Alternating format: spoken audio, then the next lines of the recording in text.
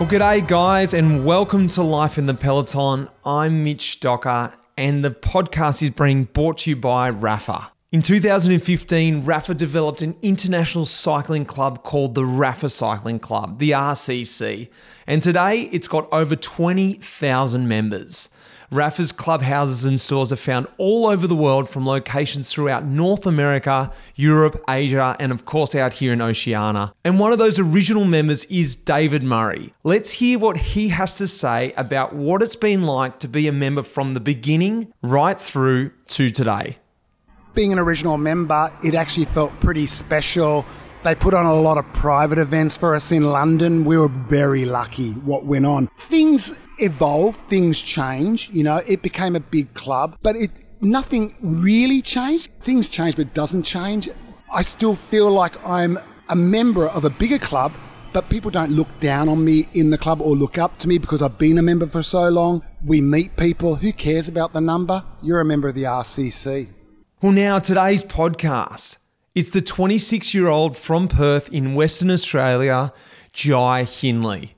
He's ridden and raced bikes since he was 6 years old. He rode in Italy as an amateur and then eventually turned professional with Sunweb back in 2017. To date, he's already had a great career. He started off winning the Herald Sun Tour here in Australia, and in the same year, he finished second in the Giro, losing the pink on that last day to Tao Geoghegan Hart in that final time trial. I know we all remember that because we were on the edge of our seat and wanted to see him take that victory home. But of course, most notably was last year when he won the Giro d'Italia. He came back, taking the victory in glorious fashion and became Australia's first to do so, and actually only the second Australian to win a Grand Tour following Cadel Evans' victory in the Tour de France. We're going to chat about all that in the episode and more, and about his ambitions on the coming Tour de France.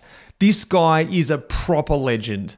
Speaking about the Giro and the Tour de France and, well, Grand Tours in general, one thing I love to take with me on the road when I was out racing was my Athletic Greens AG1 travel packs. It's difficult to get all the greens in while you're on a Grand Tour. It's all about refueling carbohydrates, and the raw greens sometimes get pushed a little bit to the side. That's why I loved having my AG1 with me when I was racing a Grandy. It was just easy to have first thing in the morning or when I got back to the hotel after a stage to make sure I was still getting in all my good vitamins and minerals to top up that overall health. As a pro, it was about performance, the elite stuff.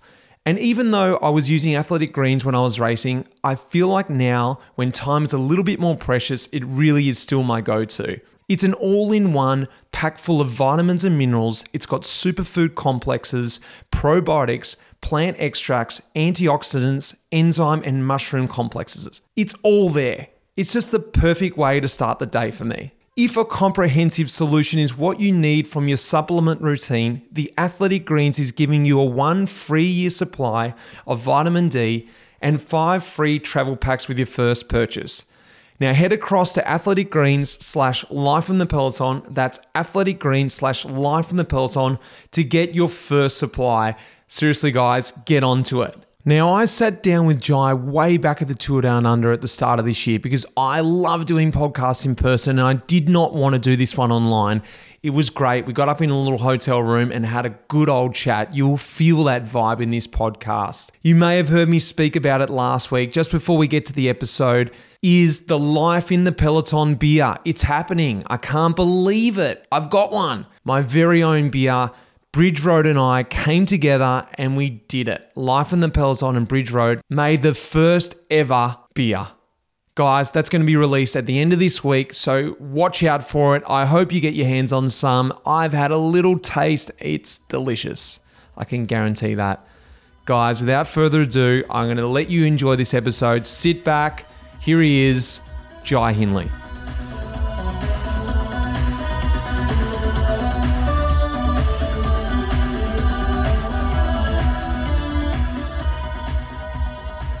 Jai, g'day mate. G'day. How are ya? Yeah, top notch, mate. Couldn't be better. Back in the land down under. Mate, we're going to go right through because I don't do them that often anymore because I feel like it's a bit stereotypical, but I need to know the full story of Jai Hindley. And I know everyone out there wants to know it as well. We're going to go right back to the beginning. how did you get on a bike? Like, how did you become the man we know today? Take us right back to the start. Yeah, mate. I'll give you the raw and uncut version. Yeah, let's do it. Great, I'm ready. Yeah, so, I mean, we go back a long time. I started when I was 6. Right. And I was coming from a house where my dad was like very passionate about the history of cycling, you know. So when I was growing up, like Merckx was spoken of like God in the house. Yeah, I mean, I didn't really appreciate that so much when I was younger, but then as I grew up and, got into cycling more and more, then I started to appreciate it more. But yeah, anyway, I started when I was 6, quite young. We used to just go for like rides and stuff.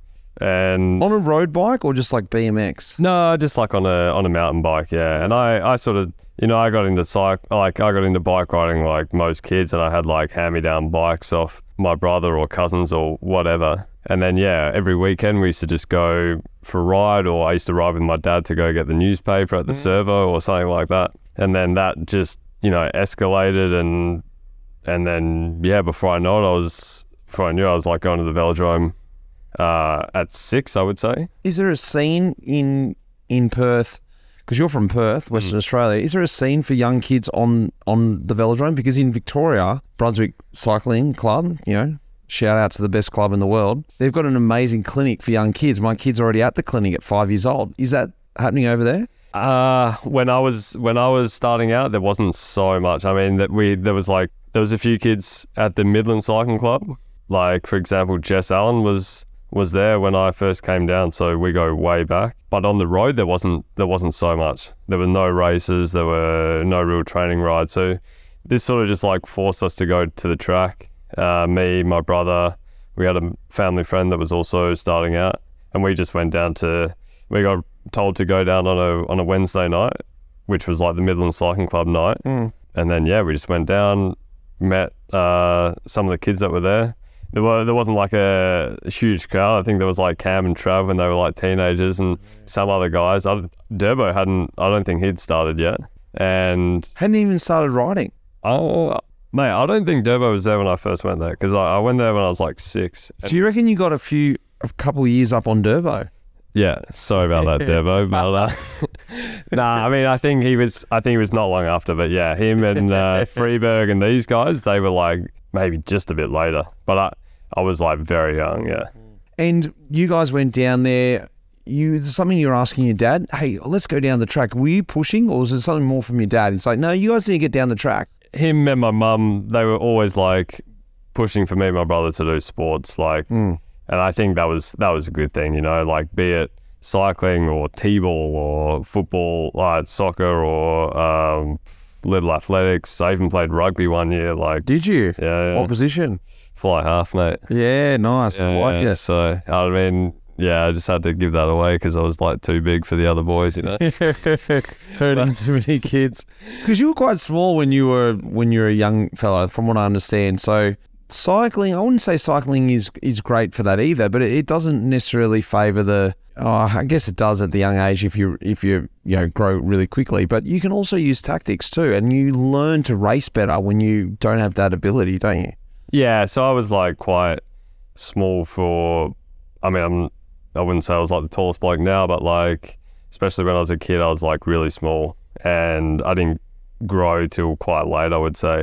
So for me, I was always sort of racing and riding against guys who were like double my size. So that sort of gave me like this, I wasn't like on the back foot, but I always had to work like harder than, the guys who had like mustaches at 15. And it just made me sort of rely on my skills more than my actual physical ability. And then, yeah, once the physical ability like came around, then yeah, it helped me a lot, I would say, yeah. Yeah, of course. Like, I think this is something really missing from the peloton today, is this young age racing. And I'm not saying that every kid needs to start when they're 6 years old, but I do feel like there's a big gap now where a lot of guys are just going overseas and never experience that young age racing, where you're learning all those skills when you're not strong enough that you're like, well, I'm just going to have to find a way to the front another way because I can't just ride around the outside.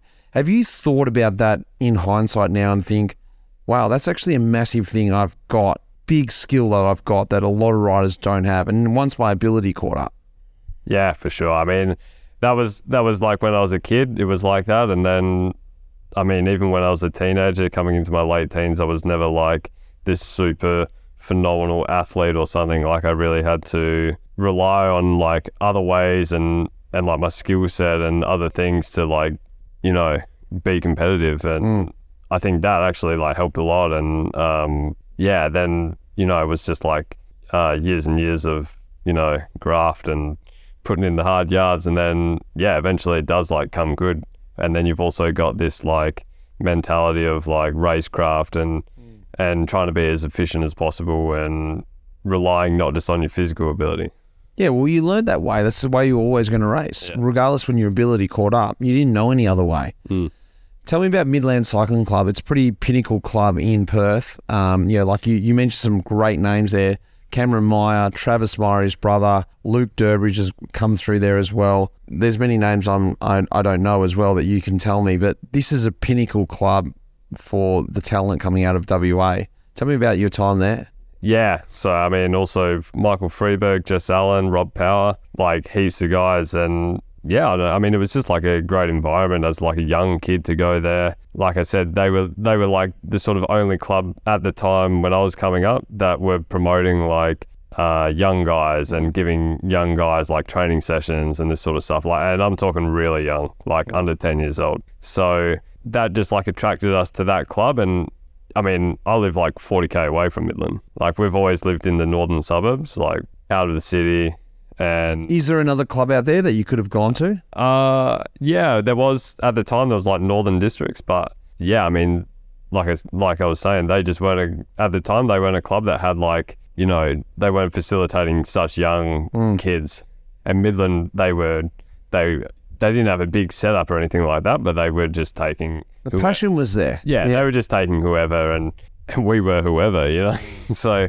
Yeah, we went there. That just became like a regular thing. I mean, for a long time, all I could remember doing was like Wednesday night track session and then Saturday racing at the track, you know? And so we were going out there twice a week, which is also pretty solid, you know, doing the drive out 4 times. And yeah, it's like, yeah. Well, it's that point where as a young guy, you understand whether you want to do it or not, because it's pretty easy to pull away because it was an effort.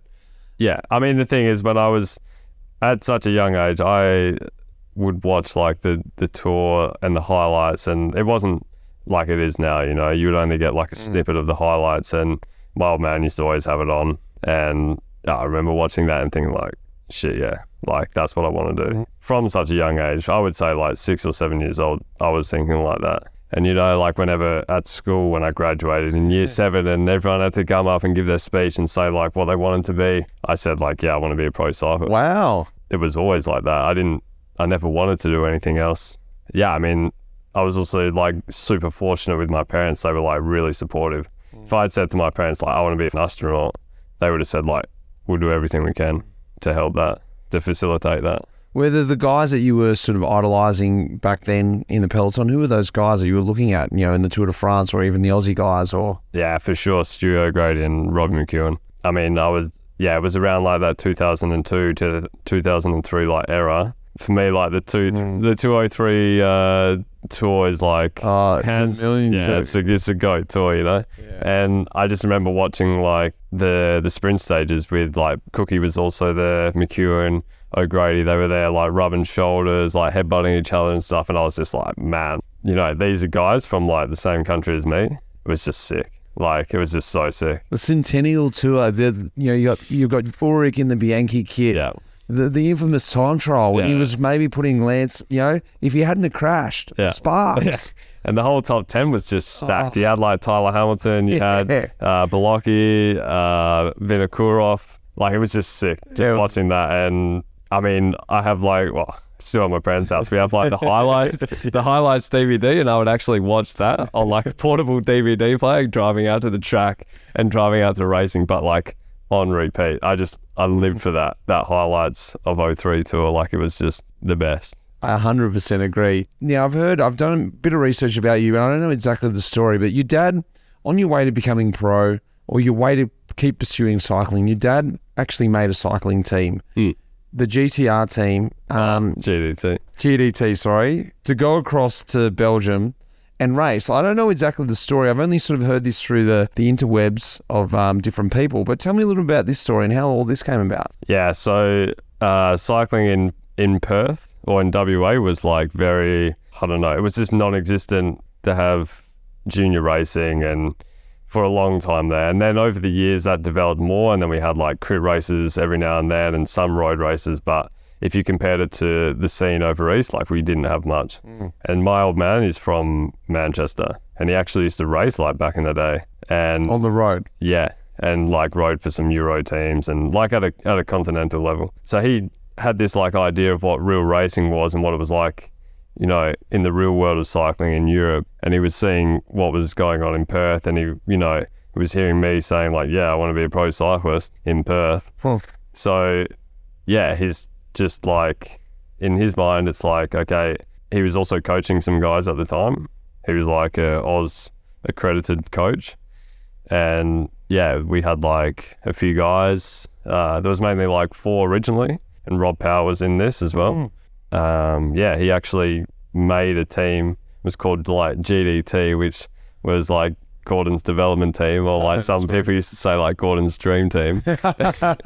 It is a dream team. Yeah. And, you know, like a lot of people were actually against it in Perth. Like they said, like, what are you doing with these kids? Like, why do you want to take them to Europe and this sort of stuff? And he, you know, he had to go against like a lot of people, and a lot of people like didn't appreciate or like what he was doing, but he, you know, he knew what we wanted to do and he pushed full gas for that. And yeah, you know, like a lot of the guys there, I mean, the team grew, and then we had like an actual, I don't know how many guys were in the end, but we had more than 4 guys and quite a lot. So it's quite small. Yeah. Quite a lot of the guys, like, you know, we weren't coming from super wealthy backgrounds or something. So a lot of the time we would have to do like fundraisers to like finance the trip to Europe. Selling chocolates and things like Selling chocolates, Bunnings barbecues, doing theatre fundraisers, like charity nights, like you name it, we did it. Hence why I love Bunnings snacks. Yeah, I was going to help about that later. So yeah, we were just car washes. We used to do like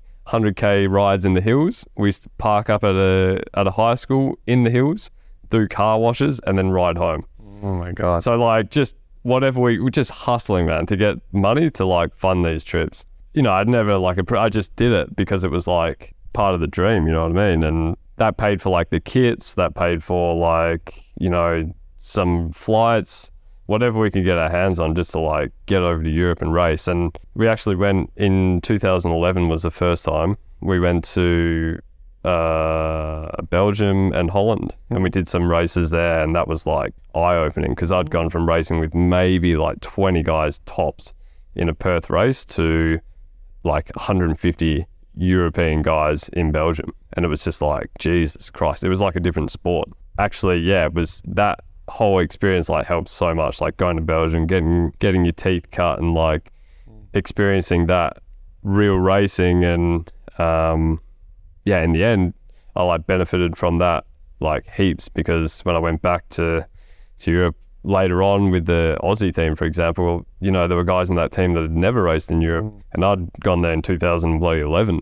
So was it about your dad just giving you experience, or he was like, I want people to see you? Or was it like, you know what, I don't really care what happens. You guys just need to feel, almost get your head kicked in. So when you come back to Perth, or when you go back with the Aussie team, whatever, you've already had 1 or 2 years of foundation. Exactly, like that. He wanted to take us over there, get that exposure to the real racing. You know, obviously we got our heads kicked in like earlier, and then by the end we were starting to like find our feet a bit, but it was just a like eye-opening experience, and I think something that just everyone has to do if they're from Oz and they want to make it, you know, because yeah, I mean, racing in Oz is all right, but it's not real. It's not like the real world, you know. It's not, and then you speaking exactly what I would love to sort of preach to young guys who's asked me, you know, how do you go across in GoPro? And, you know, we started right at the start, get racing as a junior. Yeah. And next thing, get experience in Europe. It doesn't have to be already in a world tour team, just needs to be at the ground level. Yeah, exactly. I mean, if I could give any advice to like any punter who wants to like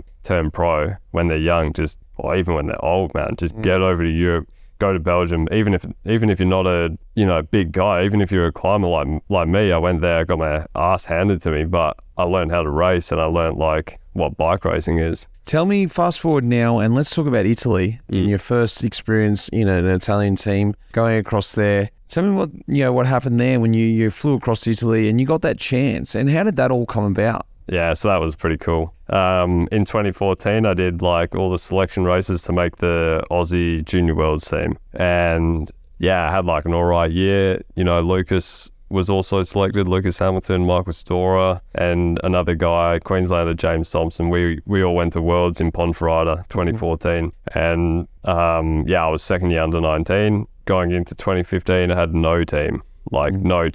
And, you know, I was sort of like hoping to just, you know, slot into the Aussie under 23 team, but that was stacked and they already had like the roster full and they had the guys there that had been there for a couple of years, so like no chance there. You weren't on their radar? I don't think so, no. And so yeah, I'm coming back to Oz. I've got nothing sorted, and we actually went to Italy to do some like training and racing before we met up with the Aussie team for Junior Worlds. And I don't know how we swung it, because I think it's like you have to be in an Italian team to race in Italy. But we just rolled up to like 3 different races and raced in Italy. When you say we, you mean the GDT. Oh yeah, right, the GDT, right, yeah, cool. Yeah. And like I'd done racing I'd been to Belgium a couple of times, but then when I went to Italy, I was just like, whoa, you know, there was just like another level of game, because it was like, you weren't just racing on the flat, it was like proper climbs. You got the Italian guys, they're just like fast and furious, and that was just awesome. And that was just like, yeah, I did that and I just loved it straight away. And I wanted to be back racing in Italy where it like suited me. Yeah, so we met some contacts and like met some people at the races. Were you doing well?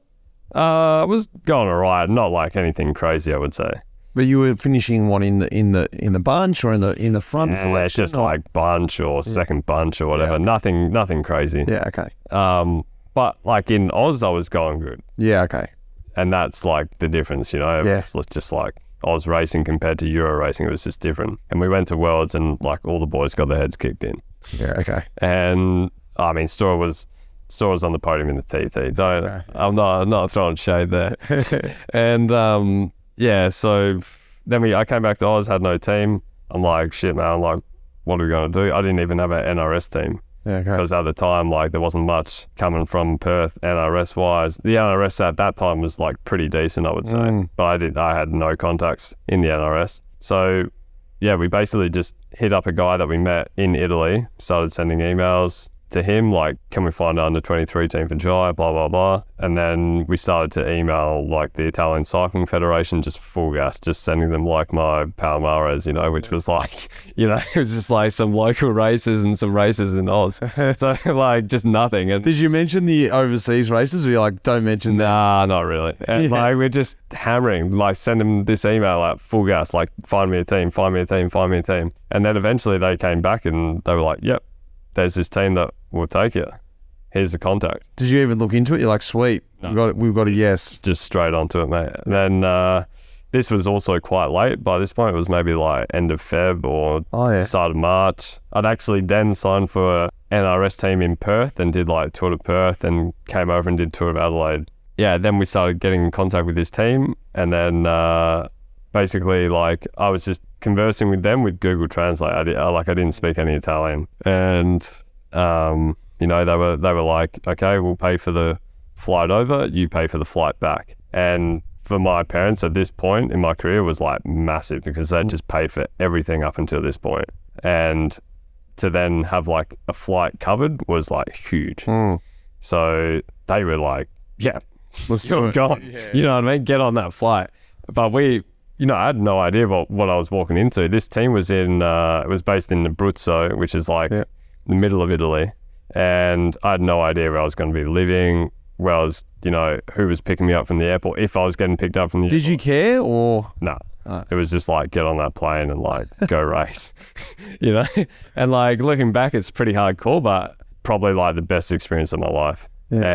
So I touched down. I also had a nightmare travel time. Like the flight got delayed. I had to stay in Doha. Like it was just messy. And then I ended up landing in Pescara like 2 days later. I had to fly to Rome, and then from Rome to Pescara. I got picked up at Pescara airport by 2 guys that I had no idea who they were. I went up to them. I said like, "Ciao, como está?" And they were like, and then they said something else, and I just blanked. And then they were like, "Shit, like this guy doesn't speak Italian." Would they have a sign with just Hindley on it? Nah, they just had like the team jumpers on, and I knew what the team was called. And then I was like, well, I guess I'm going with these guys. Yeah, I went back to the DS's house. He was this guy called Umberto, like iconic. And we just went back to his house super late, like was 1 or 2 in the morning. He just like showed me a room. He was like, "You're sleeping here?" I went in Italian. Yeah. I went to bed, and then I got like a knock at the door like at, I don't know, 7 a.m. the next morning. And he gives me this bag, and I was like, "Oh, cool."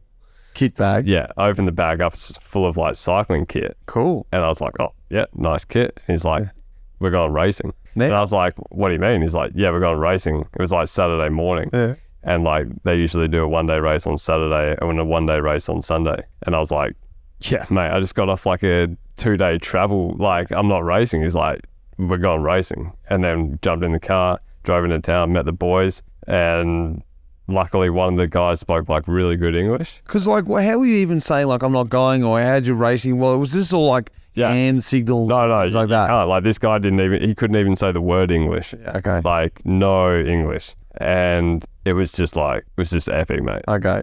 And then in the end I was there for 6 months. What happened with the guy who could speak English? Did he help you out? Yeah, he was a really nice guy. He was pretty quiet, but he like helped me out a lot. But yeah, the thing was, he wasn't living with Umberto. It was just me and Umberto living together. So you can imagine it was just like, this young Aussie guy and this 70-year-old Italian dude, just like the times, you know what I mean? Like just doing life together. And it was like, smoking cigarellos and drinking grappa. It was wild, man. Like looking back, it was just like, you can't make that shit up. But mate, I mean, that whole experience ultimately like made me what I am. And like, yeah, I mean, from that whole thing, like I just, I learned so much on the bike. I learned so much off the bike, probably more so off the bike, because when you live with someone like that, like, mate, you learn patience, and when you can't communicate, like there were times when we were in the supermarket just like screaming at each other, me in English, him in Italian, like full blown arguments about like tomato sauce, like ketchup. And like, yeah, it's just like epic, man. Who cooked and stuff? So he literally never cooked. He used to go out in the morning, like 10 a.m. in the morning. He'd go around just to like cafes, bars, restaurants, and he'd just like socialize. That was his life. And I used to just wake up, cook, go out training, come back, eat, sleep. And that was like my life. And then I wouldn't see him until like the next morning maybe. So we actually didn't see each other so much because he's just like out and about all the time. And I was just, training and then coming back and then parking up on the bed. Did you feel like ever, I don't know, was it comfortable there, or was it feeling sometimes like, I don't know if this is safe or whatever? It was always just like... No, I mean, yeah, it was just weird because like I had no idea what I was getting into at all. But, in the end, this guy had like a heart of gold, man. Like, this guy was passionate. At the time, he'd had this team for like 40 years. He'd had like a few Aussie guys. Actually, the guy who organises Down Under, Mike Turner, he raced for him. Shane Bannon also raced for him. So he had like a few international guys before. And mate, he just loved it. Like just, the team at that time was probably like second worst team in Italy. Like not good. Like we'd go to a race and like after like 2 or 3 laps, half the boys would just be on the camp chairs like watching the race on the side of the road. So were you a good rider in that team for a long time, or took you a while to find your feet? I mean, I was like finishing races. Yeah. Okay. So that was a big thing. Yeah.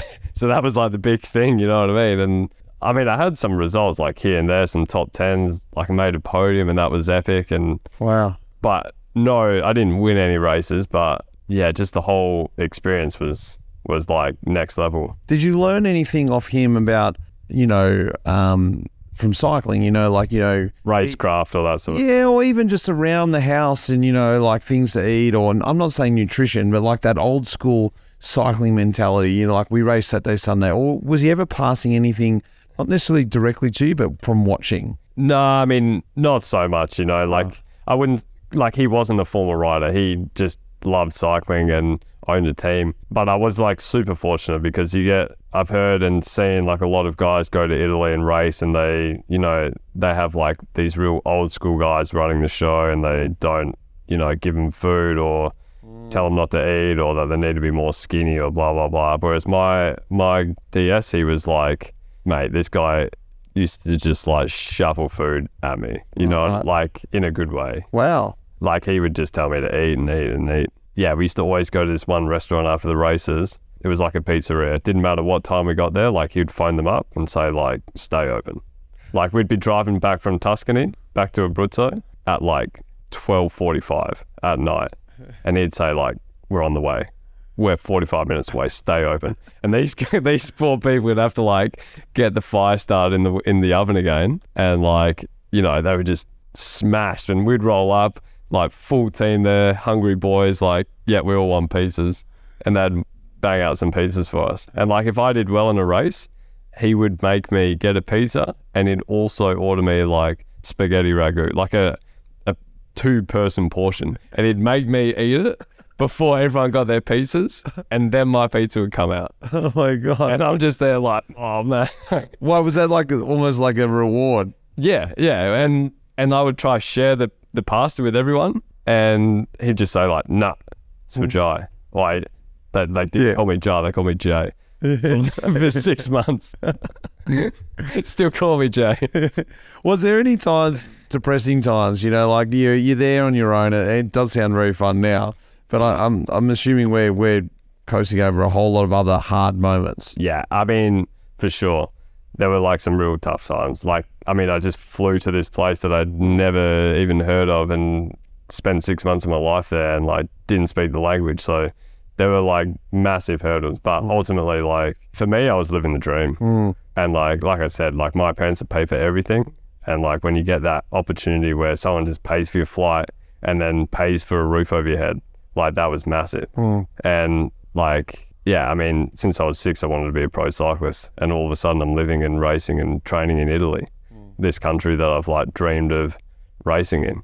So for me, it was hard, yeah, but ultimately like I knew what I wanted to do, and that this was like a piece of the puzzle. Let's fast forward now to Sunweb. It seems a million miles away from Italy. How'd you end up finding yourself on a Dutch team? Ironically, well, maybe not ironically, but the team that I also started with, which was called Skills Shimano. And I was actually going to ask you a little bit about setting up, because for me, it was my first setup. But for you, when we go back to, coming to Belgium, then going to Italy, actually, it was just another little step in Europe. Tell me about that. You made it to the big leagues now. How that came about, and then what that step was like, then working with a Dutch outfit. Yeah.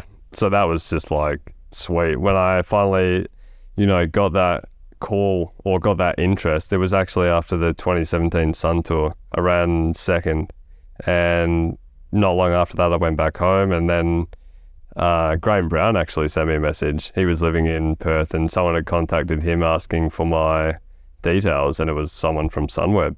And I was just like, mate, like, you know what I mean? That was just crazy. That was like something that I'd worked for like 20 years, and then you finally get that call, and it's like, yeah, it was sick.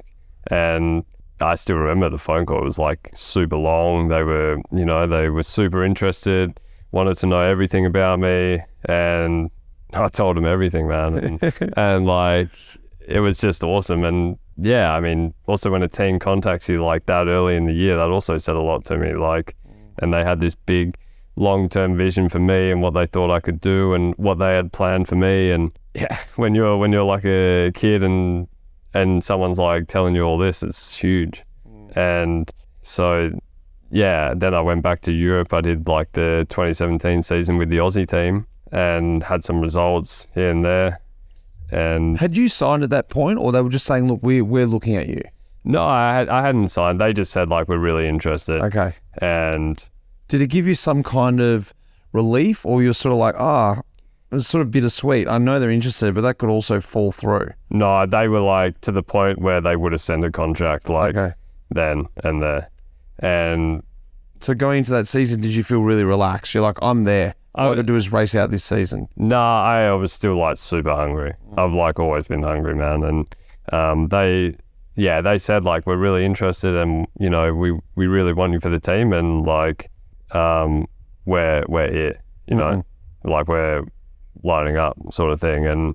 And you know, I sort of said like, yeah, I mean, I also want to go back to Europe and race out the season. And yeah, I mean, and technically I was riding for like the Mitchelton under 23 team. It wasn't officially that, but it was that.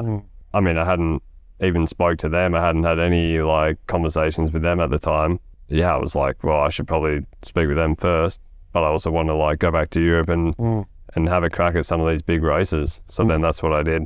And yeah, ultimately, like I ended up on Sunweb. I thought it was like, I thought at the time like it was a good opportunity for me. Maybe it was like I could have gone to Mitchelton as it was back then and yeah, slotted in with that Aussie outfit and it would have been comfy and it would have been sweet. But I was looking at it like they had quite a lot of similar riders to me already. They had quite a lot of young climbers coming up. You know, I wasn't at the level where I was going to go into the world tour and perform, but I was looking at it like that and like, you know, if I go there, where am I going to get a chance to ride for myself? And I was looking at Sunweb, they didn't have like such a stacked climbing roster and I thought like, yeah, I can go there. And when I also spoke to them, they said like, yeah, we'll send you to this race, we'll send you to that races later. And it was like, sweet. I was actually telling someone this the other day, like I pretty much went into this team and said like, yeah, what races can I be leader at? But I was nowhere near the level to be like leader at a race. I went to Tour of California as like leader or like go there and have a crack. But mate, the guys who would get me bottles were like stronger than me.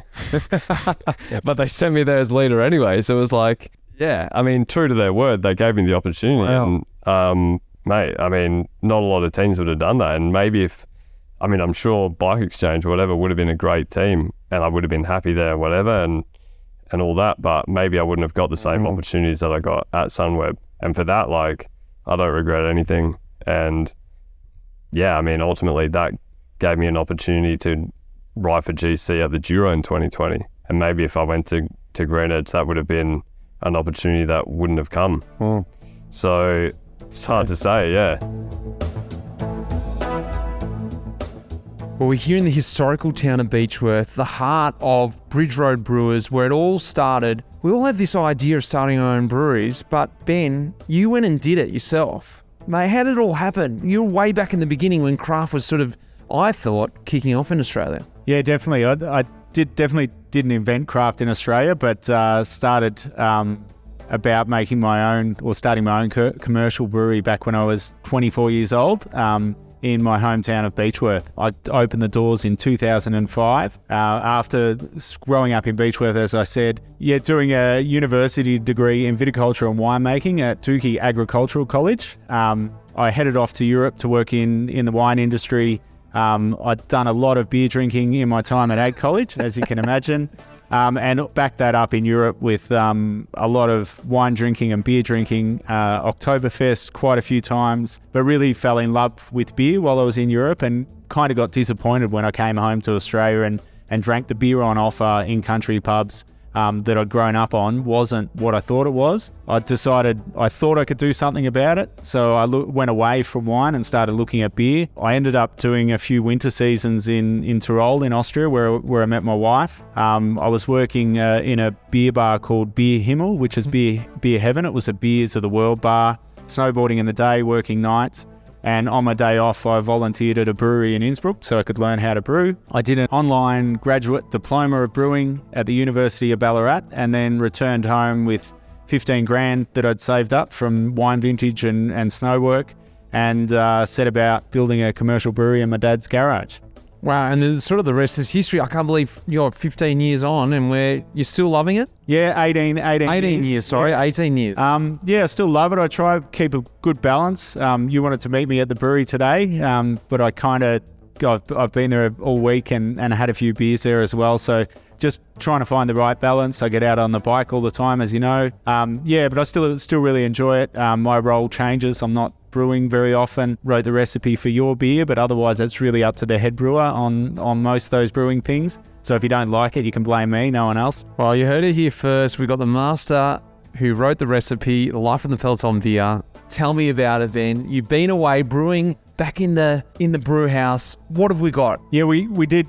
We have talked about this beer for about a year, I think, Mitch. And it took a long time to try and understand what we were going to make. We looked at, your love of Belgian beer and your love of beer, but also your love of Aussie pubs and probably classic Australian beers. So with that in mind, we've gone and created something that represents regional Australia. We're in a regional Australian town. We've sourced our ingredients from small regional Australian producers, but we've thrown in a little bit of Belgium. We got some yeast from a company in Melbourne that uses a yeast from Belgium called Purist, is the yeast strain. So we've combined those Aussie ingredients with the Belgian yeast to make a Life in the Peloton beer, mainly for you. Mate, beautiful. You know how much I love my beer. It's not just for me, it's for all the listeners out there who get sick of me talking about beer. They're finally going to get a taste of what I think is the best brewer in Australia, and it's going to be a Life in the Peloton beer. All right, Jai, let's talk about Wahoo, because I use the Wahoo Roam. It's big. I can see everything on the screen. I love that thing because it shows me what I need to see. I follow the route when I'm out on the climbs. The Wahoo Roam. You using the Roam?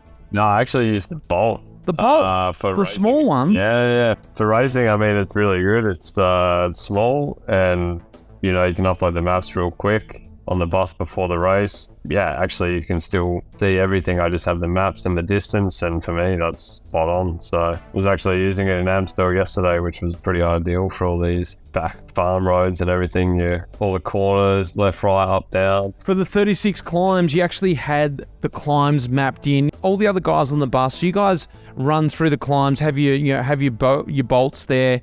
Actually upload the file. Is it actually a usable feature for the rest of the guys on the team as well? Yeah, I'd say probably most of the team use the maps, and it's really helpful, Also in a Grand Tour, for example, probably every day I use just the maps on the page with the distance, and I mean, I'm not looking at it all the time, but it's really helpful actually if you're on if you're going up a climb or on a descent, you look down real quick, see if there's a sharp corner or something coming up. It's a good safety feature as well. The best thing I love about the climb feature is I get to compare myself against you. I get to see how fast you've gone up the climbs, and I get to see, I'm about 3 minutes behind you. I'm loving the climb feature on the Roam and actually the Bolt as well. I don't use the Bolt because I don't need to save weight anymore, but I'm really enjoying using the Wahoo head mount, and I'm actually pleased to hear that the pros are still finding the features just as useful as me outside of the Peloton. Yeah, for sure, man. Also with the phone and the app, it's really easy. To change what you have on the page, or to upload your rides, or to upload a track or something onto it. It's really simple. Yeah, for me, it works really well. And actually, I've been using it for a number of years now. Really like it, man. Awesome. All right, well, let's get back to the episode and hear a little bit more about the big fella, Jai Hindley. Let's fast forward to, rewind a bit from the Giro, but fast forward from signing with Sunweb to that first Grand Tour, the Vuelta. And I don't know if you remember this, but I think it's quite a funny story. You and I meeting at the airport. It was down south. I can't remember exactly what airport it was, but I remember you get off the plane and we're just waiting for our bags. And we met along the way at a Green Edge training camp. And, I was a little bit aware of you, but I didn't actually know how good you were or how good you were going to become. So I thought I'd pass some advice on to you. Hey, mate, first Grand Tour. Look, mate, here's an old dog here. I'll give you some advice, Don't make the mistake I made in my first Grand Tour, is focusing on, finishing it from the start. Because it'll just get too hard or seem too far away, just chip away, make some goals. Yeah. It's so-and-so, I didn't think anything of it, and, took the advice on really humbly, and, okay, thanks, mate. And, this 3 or 4 days later, this is a ridiculously hard stage, maybe 5 days later. Really, really hard start, impossibly hard. The bunch is everywhere. I finally get back to the peloton, and I'm just losing my mind. I'm like, who could possibly be up the front of the race now? This is a ridiculous start. It's probably the best riders only are in this front breakaway. As the radio clicks over the riders, Jai Hindley's in the front. I'm thinking to myself, here's me trying to tell this guy how to ride a Grand Tour, and he's in the hardest break possible in his first Grandy. I don't know if you remember back then, but let's just think about that first Grand Tour and how it all went for you and that experience of that. Yeah. Well, I mean, first of all, that was some good advice. Like, still, you know what I mean? It's still very relevant, and like I use that for sure. But yeah, it was epic. Like, I remember getting the call up to do the Vuelta, and my parents actually came over and watched. They sort of had like a camper and were following the race, and mate, I just loved it. Like, really, it was just like sick. It was just full racing. You know what the Vuelta's like. You got these mad breakaway days, and maybe tactically back then I wasn't so switched on, but I was just like getting stuck in and just loved it.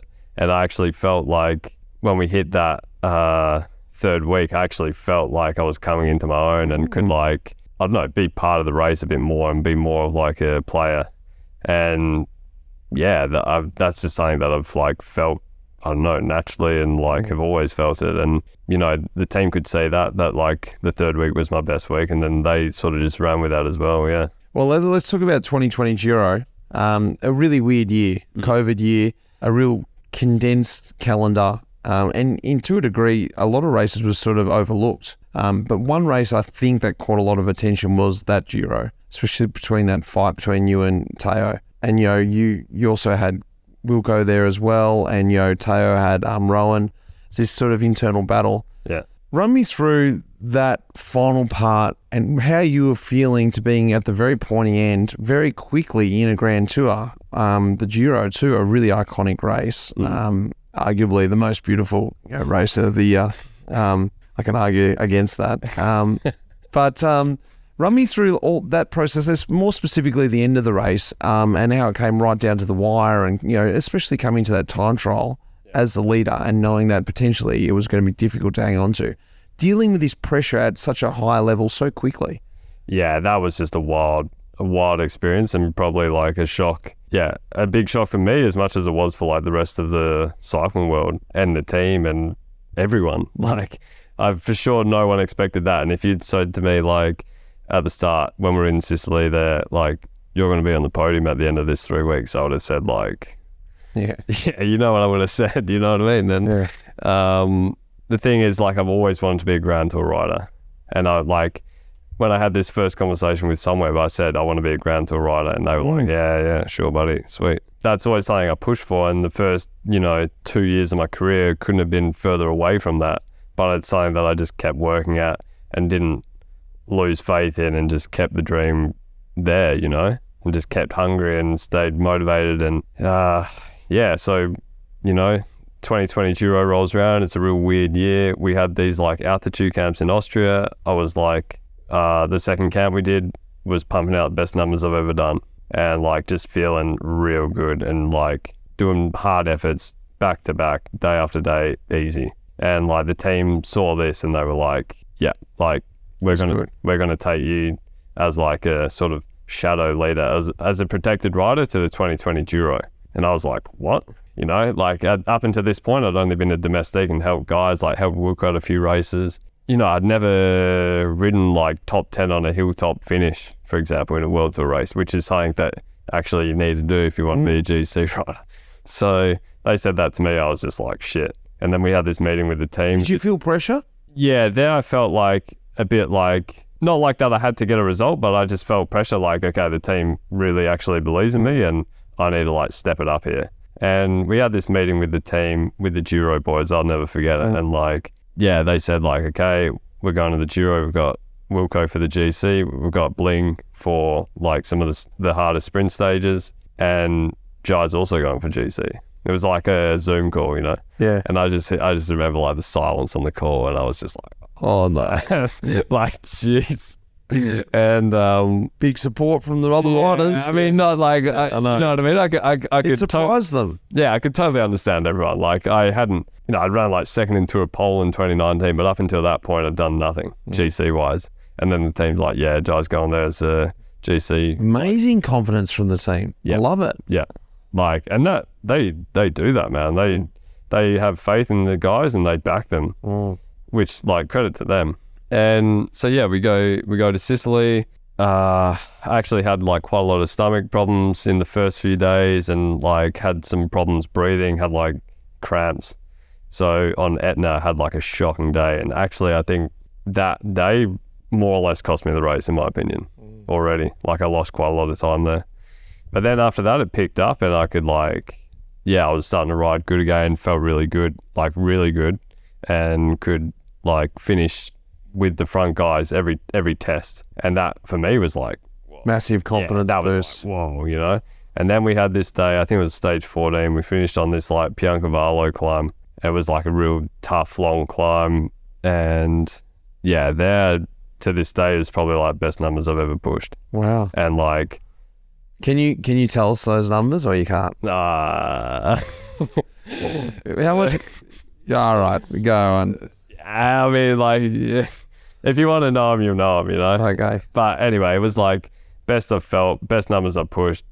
And like, we pretty much rode up the climb with Wilco and Tao in my wheel, and then Tao on the stage. But after that, I was like, Jesus Christ. Like, I was like, mate, like, I'm feeling super good. So you started believing? Yeah, I mean, I started believing, but at the same time, I was just in shock. Because it's like something I've always wanted to do, but something that I hadn't done really up until that point. And then I've just like ridden up this climb with, at the front of a Giro stage, and I was just like mind blown. And then we still had another week of racing left. And were you nervous that it was going to run out, that feeling? Yeah, I was shitting my pants that the wheels are going to fall off for sure. Yeah. But then like I said, in the first Vuelta I knew like the third week, then I come together. So I was like, I mean, it could go either way, but I'm feeling bloody good, so let's just go with it. And then we had like these hard stages. I think I was like 5th or something on GC going into that last week, and then we had some epic days, and then we had that like Stelvio day where like Rowan just, ripped everyone's legs off. And then I ended up winning the stage, and it was just like massive. That was like my first pro win. And it was just like clean stage of the Giro. Yeah, I mean, mate, like, still can't believe it. You know, like, what about Umberto? Umberto, they were just going off. You know, they even got him on like a Rai interview. Like they phoned him up and got him on Rai TV, and it was epic. Yeah, awesome. And then I mean, there was a lot of things going on there. You know, there was like the whole thing with Wilco, there was the whole thing with Tao. There was all this controversy, and like, also guys just like, who's this guy out of nowhere? And mate, I was just like, Jesus Christ. Like, I was just blown away by it all. And what were you thinking that night coming into the TT? Because if anyone doesn't know, it finished on the Stelvio. No, it was... That was... Stelvio was like the 3rd or 4th last stage. If we did like Sestria. And then, then I went into the Jersey by like less than a second. That night?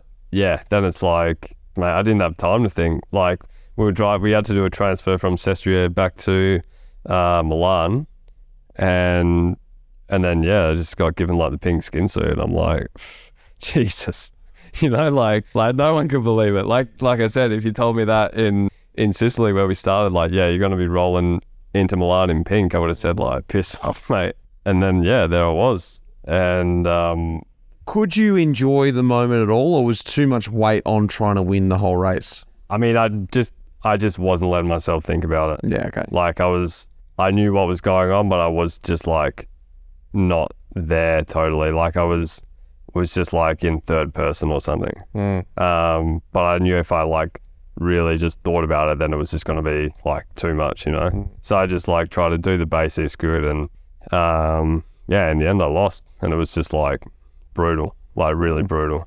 I mean, a total surprise that I was there in the first place. But then being so close. Yeah, being so close, and then losing the Giro, a 3-week race by less than a minute was like savage.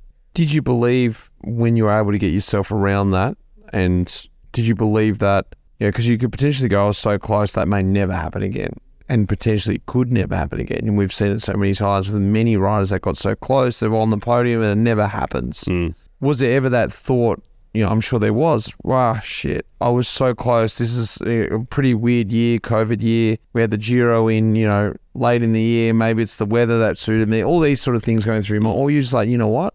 I got that close now. I'm definitely going to get one of these one day. Yeah, I mean, it took me a long time to get over it. And then, I also copped a lot of shit. I actually copped shit for like finishing second of a Grand Tour. Wow. Like, oh, who's this guy? Oh, like, shit year. Lucky run. Like, there we go. Yeah. I had a lot of support, and then at the same time, I had a lot of guys like, fluke round. And it was like, man, the numbers we were doing in that Giro, like, ask anyone who was there, like, they'll tell you how hard it was. Do you know if Tao's cop shit for that? Oh, for sure. Yeah, right. Yeah, for sure. I mean, I don't I don't go out looking for it, but if you want to see it, like, you get tagged in a lot of shit on social media. Sure. But yeah, in the end, Tao's got his name on that trophy. How many of these turkeys have their name on that trophy, What about next year then? 2021, you had a pretty troubled year at the Giro. Wasn't a great year at all. You had a lot of problems. Yeah. And then again, the critics are going to probably come out and go, yeah, there we go. Told ya. Fluke. Yeah. That was like another thing. Finished that, and, obviously my like self-expectation and everything has just risen dramatically in such a short time. And then, I've gone into 21. The team, they didn't say like, yep, you're going here to win, you're going there to win, you're going there to win. They just, they were also really supportive, and they didn't want to like put all this pressure on. They were really good about it. But it was more so like from me, I just wanted to just get back into it and be at that level again. And yeah, at the end of the day, that always like never always happens like that. Like no matter what you do, if you do everything right, maybe still doesn't work out like that. In 2021, I just had this like disaster year. Yeah. I had like literally everything that could have gone wrong went wrong, and it was just like an absolute shitstorm. And you throw COVID in there, you throw like not being able to get back home in there, all these other things. It was just a nightmare. But in the back of my mind, it was like, okay, all this shit's going on, whatever. But like in my mind, I knew I could be like at that level and perform at that level like I had done in 2020. So like all this shit was going on, but I was still like super hungry. And yeah, then, I ended up signing for Bora. I think that was like a good change. It was something that I needed. Just, I'd been with Sunweb for 4 years up until that point. And then this new opportunity came around, new team, new everything. And I thought like, yeah, fresh start, hit the reset button. And then we went there. And then, it wasn't on anyone's radar again. Like if you look at the bookies before the start, some mates back home actually put like a bet on me, like before the Giro last year. Yeah. Did they? Yeah. Made like some solid coin, Did they? Yeah. So it's like, so you threw the 21 Giro to get your odds up. I'm getting it now. Yeah. I'm reading the story. Yeah, nice. Yeah. So it's just like, I don't know. It was just a disaster year, but then I just had this like fresh everything, like new bike, new teammates, new coach, everything, new environment. And then I just kept that hunger and the motivation. How were you able to shut the critics out? And was there anyone, or not the critics, but also the internal pressure that I'm sure you built on yourself and the expectation? And it's something that a lot of riders have. They get that first result because there is no expectation. You just do as good as you can, and anything you get is a success. Yeah. And now suddenly you had this level. Yeah. Plus you had all those added critics in there that we spoke about. How were you able, was it the change in team? Was it the support network around you? Do you have anyone pinnacle that's sort of been able to help you guide you through that? For sure, like the people in my inner circle, like these are the people that, like when the shit hits the fan, are you still a fan? Like these people were like there the whole time. Like my mum, my dad, my girlfriend, some close mates that were in Girona, like just kept the head on, kept me like together when, I was like, I wasn't doing too bad. I knew what was happening and it was just not working for me. But at the end of the day, you still need these people to like support you, and like those people I owe everything to. Yeah, I mean, they supported me, but at no point in like 2021 did I think like, nah, this, I'd always thought like, nah, I'm going to get back to that. It's possible. It's possible. It's possible. Let's talk about 2022, the Giro. I want you to tell me as a bit of a story about the race, but more specifically the moment when you went and Carapaz couldn't follow your wheel, and I was there watching it on the edge of my seat, losing my mind as everyone else was, because it was just, this for me takes me back to almost 2003 feeling. Tour de France. Like, this is when I became a real fan, because you don't see those moments often anymore. Well, I don't feel like you do. I feel like it's so controlled and you feel the winner coming and it's all... But this moment, Bora took control of the race, and you guys did things differently in that race, and you took the bull by the horns, you know, all these sayings and cliches, whatever, but it's true. Early in the race, you guys attacked on the downhill and set things up. And this pinnacle attack, I didn't see that coming. I didn't see you defeating this team that looked, you know, sort of unstoppable. Yeah. Take me through what happened that year, and how the team sort of molded this happening, and what was happening even with the DSs. I think those guys did an amazing job too. Yeah. I mean, it was really like a full team performance. Like, yeah, it sounds like very cliche, but, you know, ultimately there is one guy on the podium, but it really is like a full team effort to get that guy on the step. And we had this like idea as a team, like even before like the season started. I think it was already December in Mallorca. We had this meeting with like all the guys that were going to be more or less in the Giro team. And like we had this clear cut plan of like, these guys are going to be leaders, these guys are going to be there to support. We had like Bookman, Kelderman and me as like the leaders, and then the other guys to help us. And so that was all clear. It's nice in a team, because maybe a lot of people don't know this, that sometimes teams go right up to the wire and you don't know if you're in, you don't know if you're out. You're sort of using all your form to get in the team. Yeah. But knowing that in the back of your mind, okay, I'm going to be good on day one. Exactly. And I think, you know, I think for the Tour, that's always different. I don't think you can really do that for a Tour team. But for the Giro, like, yeah, a bit less pressure. You can be more precise and have more of an upfront plan about who's going. So they had like this big plan. We take 3 guys there for GC, let the road decide, and get there as best shape. Get there in as best shape as possible, basically, to like everyone. And that was all going good until like, I think Bookman was super sick after Basque Country. I was meant to start Liège, couldn't because I had this fever. Wilco crashed out of Liège. So in one moment, like, we've just gone from having 3 GC guys at a race to like everyone a big question mark. And like the stress was massive. You know, I remember driving to the airport like a shell of a human from this hotel in Liège to fly out of Brussels, and like the DS was just like, he's actually bald, but he was pulling his hair out, you know. And like it was just like, mate, like, you know, I was sat in the back like falling asleep, drifting off because I was just buckled. And this was 10 days out from the start of the Giro in Hungary. And it's like, man. So I went back home. I just had like 3 days off the bike, chilled, and then got back into it, but very easy. And then you weren't feeling extra stress. You're just like, I just got to do what I got to do. I mean, in that situation, it's just out of your control. And I thought it was COVID, but in the end, like, it wasn't COVID, and I was super lucky. And then also, like, I had maybe 2 days where I was man down, and then the third day I was like really almost back to myself again, but like really tired. And then it just picked up really quick after that.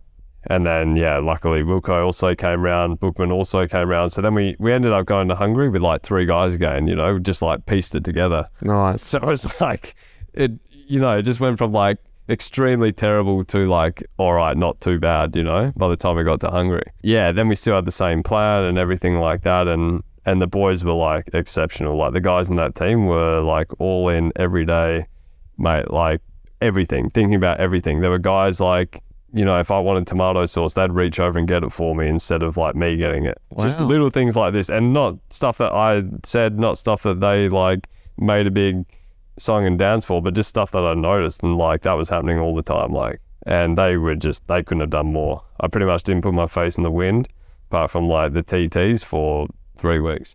What about this descent attack? You know, like on stage 14. To stage 14, you know, this is Gaspar, who is a rider in the peloton, really well-known rider. Yeah. He came up with this idea that let's just mix it up. Let's just hit it on the descent and get you guys in front of the race. Yeah, so they actually went and did recon. Like, they took some guys to Milano Torino, which was actually like a pretty flat edition. But Wilco went and some other guys, and they actually did recon of the stage afterwards. And yeah, Gasper saw, you know, he's a pretty crafty guy, and he was looking at this stage just like licking his lips, and he'd like G'd everyone up the whole race, you know. He's like, that's stage 14, watch it. That's stage 14, boys, like, that's coming, that's us. That's got our name written all over it. He was like G'ing everyone up. And the best part about like that whole team was just like everyone bought into the plan, because everyone also helped make the plan. Like, it wasn't like a DS at the bus, like, okay, boys, do this, do that, be here, be there. It was like, what do you guys think? What are your ideas? What should we do? And then everyone gave their input. We pieced it together, and then we went with that plan. So it was like, yeah, it was just a sweet environment. Yeah, you know, Gasper was pushing full gas to light it up on this day and isolate everyone, and in the end, that's what we did. I mean, we weren't actually meant to go on that descent, but like Aliotti, young Italian boy, he was just like going down there like Valentino Rossi, and like I was third wheel. We were like screaming at him to slow down.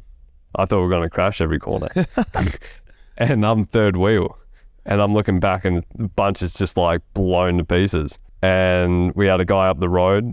We had four guys in the group. Right, Kamna, Bookman, Wilco, Giovanni. We had 5 guys in the group. We were actually meant to go up the Superga, but we went already before that. And then we came through the finish line with 2 laps to go, and there was like 10 guys there. We had like 4 guys in the group. It's like...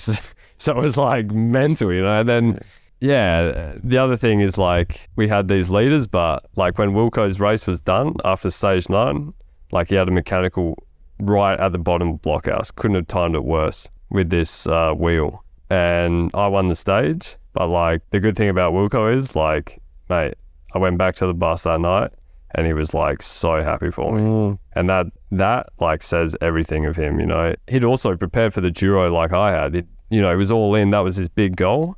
And then it just went out the window in one moment. And then like we had the rest day.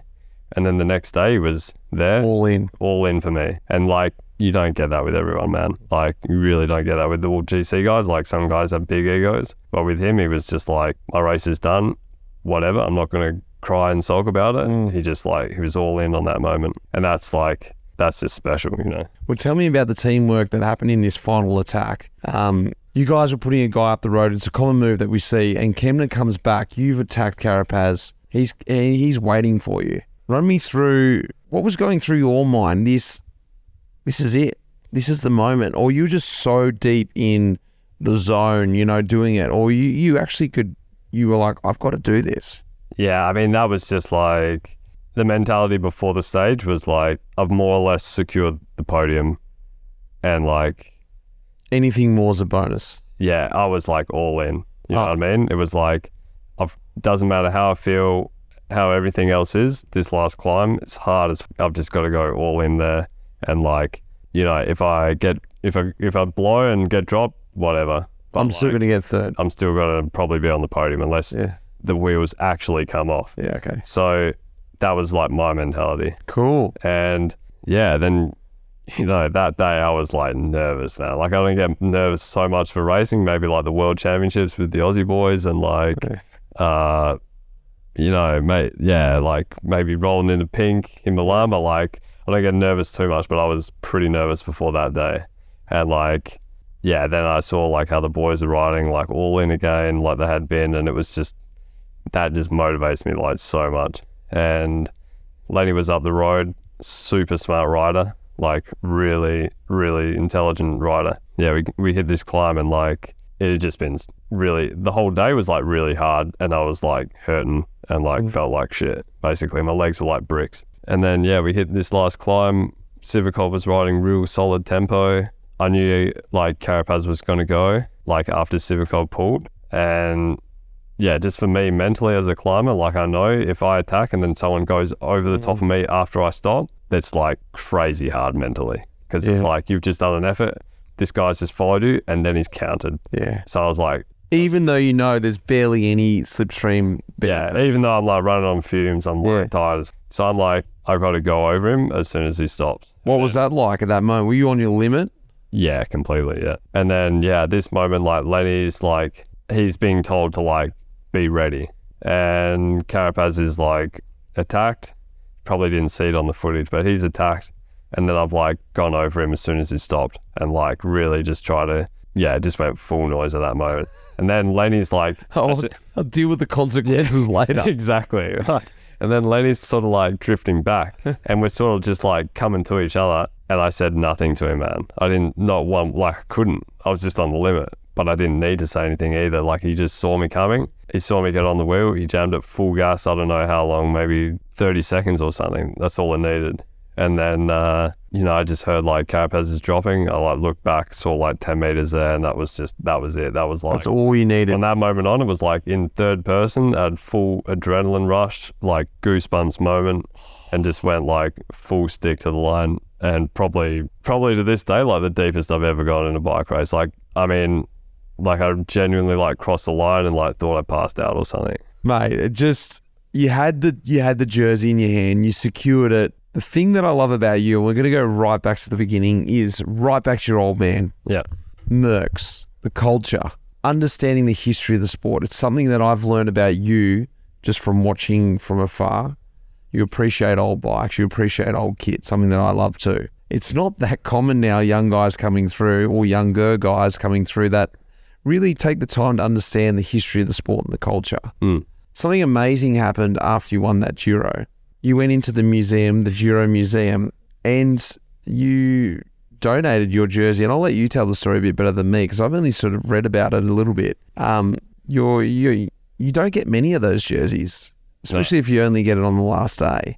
And you walked into the museum and donated your jersey. Tell me a little bit about this idea. And also, I love that you also, from what I understand, bought your own ticket for it. It went unannounced. Tell me about this. Yeah, so we got to backtrack a bit. In 2014, when we went to Italy to race, we actually stayed near Lake Como. And on one of the days, we went up the Gazzello. We visited the museum. And yeah, I remember have you been in the museum? I've never been, no. Mate, you got to go. And like, for anyone who's like a fan of cycling, you go into this thing and it's just like, it's like walking into heaven, man. Like there's just memorabilia, there's bikes, there's jerseys, like everything. And like I remember going in there and just being blown away by everything as a teenager. And the thing that stood out the most for me was they had this like set up, this wall with like the pink jerseys from like over a whole range of years. And like you could see the evolution of the jersey over the years and like the winners and everything. And I was looking at that like, that is sick. Like they've got some cool stuff in there. They've got bloody Viviani's like Olympic medals in there, They've got like cool shit in there. And I saw that set up and I was just like genuinely blown away as a teenager. So after the Giro, I had this like trip planned with my missus and we were going to go like... No matter what happened. Yeah.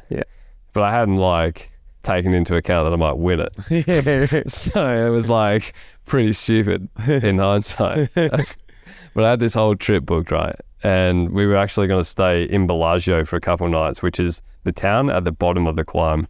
And yeah, after the hotel, we were going to leave. And I said to my missus, like, I'm going to take you to this museum because it's like just a special place, like really cool. You've got the church next to the museum, which is also really nice. And the stuff they have in there is just like, it's just like bike heaven, man. It's like biblical shit. And next to that, you've got the museum, big setup.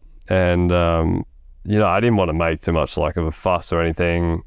We rolled in there, had my sunnies on to the last minute, took them off, and it was like quiet, fortunately. I said to the lady at the counter, like 2 tickets and paid for some tickets. We went in, had a look around for like maybe 45 minutes. And then I was just like looking at this, this wall with the pink jerseys again, like I had done years ago. And it was like, man, it was just so sick. And I said to my girlfriend, like, because I had a skin suit, I had 2 jerseys. And I said, like, I've got a jersey in the car. You reckon it'd be pretty cool if I like gave them the ladies at reception a jersey and they can like hang it up, Yeah. That'd be like pretty cool. And she was like, yeah, that's a great idea. So we left. I said like, ciao to the ladies at reception. We left. I went to the car, like got a jersey out the suitcase, came back in. And they just had no idea. They were like... Did they believe it? No, I mean, they just had no... Like I I came in and I said, like, I want to donate this jersey to the museum. And they were like, huh? Like, yeah, that's what I mean. Like, they were like, what? No, they just had no idea at all. Yeah. And then I like unfolded it, had like the Boer thing, and then they were just looking at it like, and then like after, I could just see the cogs turning, and then like after 5 seconds, they were just like, oh.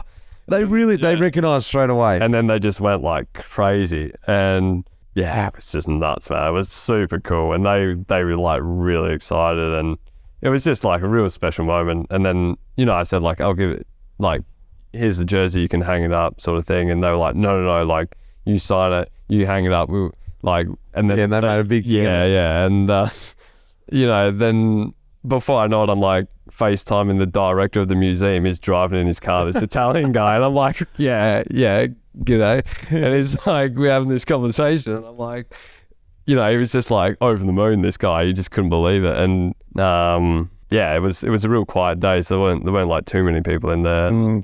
I hung this jersey up. It was just like, it was just a sick moment, like really like goosebumps moment again. And yeah, just like my jersey with like some of the other guys there. And because I'd seen the jerseys, and a lot of them had like donated by this guy or donated by this guy, and none of them were really like donated by riders from what I could see. So I just thought like, that's a cool element. Yeah, it's a really cool element. I just thought like, if I could give this jersey, like I came here and it gave me so much, like as a teenager, this museum, and I just thought like, shit, yeah, it'd be cool if I gave him a jersey.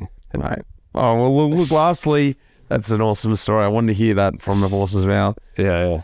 Lastly, mate, the Tour de France this year, it's on the cards, and if it is on the cards, how are you going about that? Because look, you're the second Australian, and I know you've heard this a lot of times, but you're the second Australian to win a Grand Tour. The other Australian is Cadel Evans, and he won the Tour de France. And the next obvious question is, it's the biggest, it's the biggest race in the world. It is the biggest race in the world. Yeah. For all different things. For all us riders, there's different reasons, different races we like. But in the world scheme, it's the race. So I guess the next question is the Tour. It's got to be the next thing for you. It's on the cards. How are you handling the expectation? It seems like now the expectation that is something that you've been able to go through after this second in the Giro. And it's been almost like perfect preparation, and then overcoming that, like we spoke about before. A lot of guys fade away. They get so close, they never be able to handle expectation. This, now we expect you to win. Now we expect this from you. Now you've got the Tour, the big boy. Yeah. How's it feeling with this, coming? Yeah, I mean, just surreal, like to be at like the highest level in the sport, and to perform at that level is like something that I've dreamed of. But ever since I was a boy, it was like to race at the Tour. Like just to pin a number on at the Tour is like a dream come true for me. So it's like to then go there as like a leader of the team, that's massive. Yeah, I mean, there's a lot of like outside things going on there. There's a lot of like pressure off people and everything, but ultimately like, yeah, I'm in control of my own life, and I can do everything I can up until that point. But yeah, when we come to the race, it is what it is, and it goes how it goes. So in my mind, it's like you're only in control of what you can control, and that's like the lead up and the run in and everything. I mean, sometimes you're not even in control of that. That can go like either way. But I think for me, it's just important to just like stay calm as possible, not overthink everything. And at the end of the day, it is just a bike race. You know what I mean? It's a bloody big bike race, but it's like, it is just a bike race. So it's like life goes on. But yeah, it is like special, man, to hopefully get there and like race. That for me is like just massive. So if I could go there as well and be competitive and like, try go for a stage, or, the ultimate dream would be to be on the podium. For sure, that's not something that you can just do. That's like years and years of graft and hard work and energy and time and everything. And that's the goal anyway. Mate, it'll be great. Like you said, it'll be great to see you get to the start line. Let's do that first. And then whatever happens from there. Yeah. Mate, thank you for being on the pod, because it's been just fun kicking back. I didn't realise how much we were just talking about stuff, and I was like, got so much more to ask you, but yeah, mate, it's been awesome. Nah, no worries. Like, thanks for having me. I really just like love having a yarn, eh?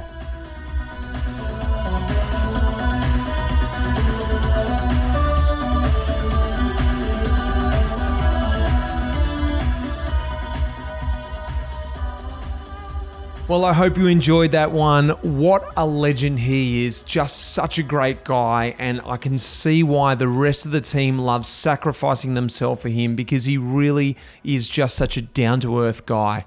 I wish him all the best this year in the Tour de France. I'll be watching, and I hope it can come off for him a great result there at the Tour this year. Like I said at the start of the episode, you can hear it in my voice. I'm so excited. The Life in the Peloton beer is coming at the end of this week. Bridge Road and Life in the Peloton have come together to make this iconic beer. The Australian ale with a hint of Belgian in it. I love it. It's going to be awesome. I hope you get your hands on some. I'll be drinking it all. So make sure you order some so I don't drink it all myself. Big thanks goes out to, of course, Rafa, who are behind the podcast, Meg, and Will Jones, who is piecing these episodes together for us, guys, and of course you guys for listening. Guess what? I got Jai Hindley for Talking Luft. That will be with you in a couple weeks' time. So guys, until then, cheers. The music in this episode was composed by Pete Shelley. Cheers, mate.